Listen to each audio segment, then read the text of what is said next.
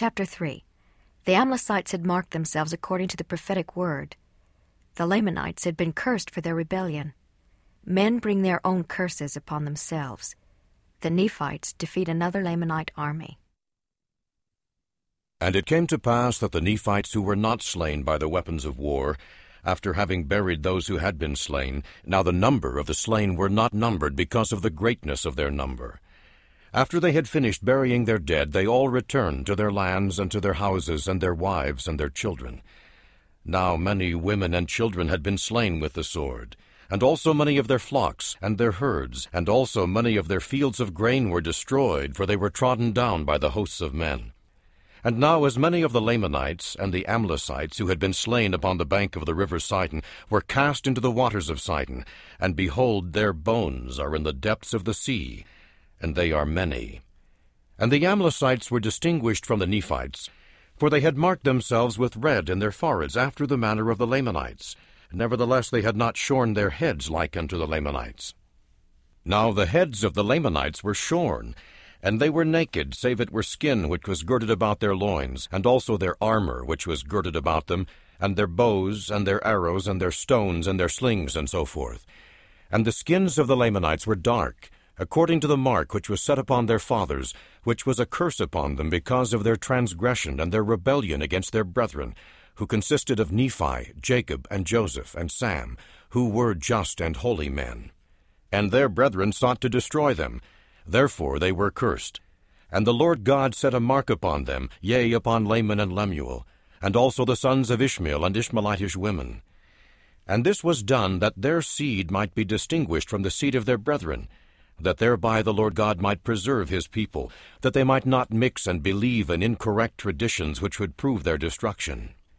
And it came to pass that whosoever did mingle his seed with that of the Lamanites did bring the same curse upon his seed. Therefore whosoever suffered himself to be led away by the Lamanites was called under that head, and there was a mark set upon him. And it came to pass that whosoever would not believe in the tradition of the Lamanites, but believed those records which were brought out of the land of Jerusalem, and also in the tradition of their fathers which were correct, who believed in the commandments of God and kept them, were called the Nephites, or the people of Nephi, from that time forth. And it is they who have kept the records which are true of their people, and also of the people of the Lamanites. Now we will return again to the Amlicites, for they also had a mark set upon them. Yea, they set the mark upon themselves, yea, even a mark of red upon their foreheads. Thus the word of God is fulfilled, for these are the words which he said to Nephi.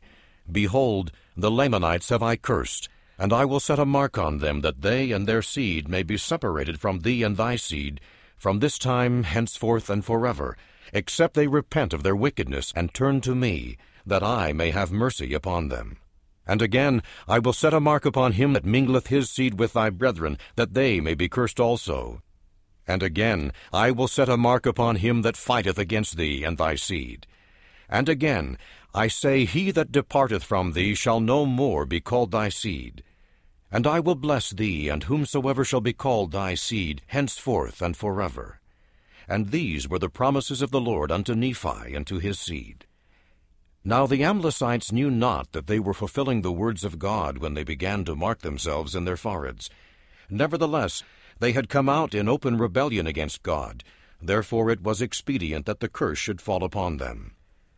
Now I would that ye should see that they brought upon themselves the curse. And even so doth every man that is cursed bring upon himself his own condemnation.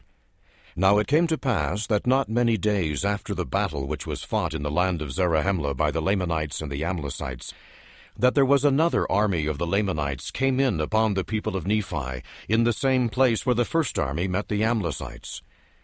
And it came to pass that there was an army sent to drive them out of their land. Now Alma himself, being afflicted with a wound, did not go up to battle at this time against the Lamanites. But he set up a numerous army against them, and they went up and slew many of the Lamanites, and drove the remainder of them out of the borders of their land. And then they returned again, and began to establish peace in the land, being troubled no more for a time with their enemies. Now all these things were done, yea, all these wars and contentions were commenced and ended, in the 5th year of the reign of the judges. And in 1 year were thousands and tens of thousands of souls sent to the eternal world, that they might reap their rewards according to their works, whether they were good or whether they were bad, to reap eternal happiness or eternal misery, according to the spirit which they listed to obey, whether it be a good spirit or a bad one. For every man receiveth wages of him whom he listeth to obey, and this according to the words of the spirit of prophecy. Therefore let it be according to the truth. And thus endeth the 5th year of the reign of the judges.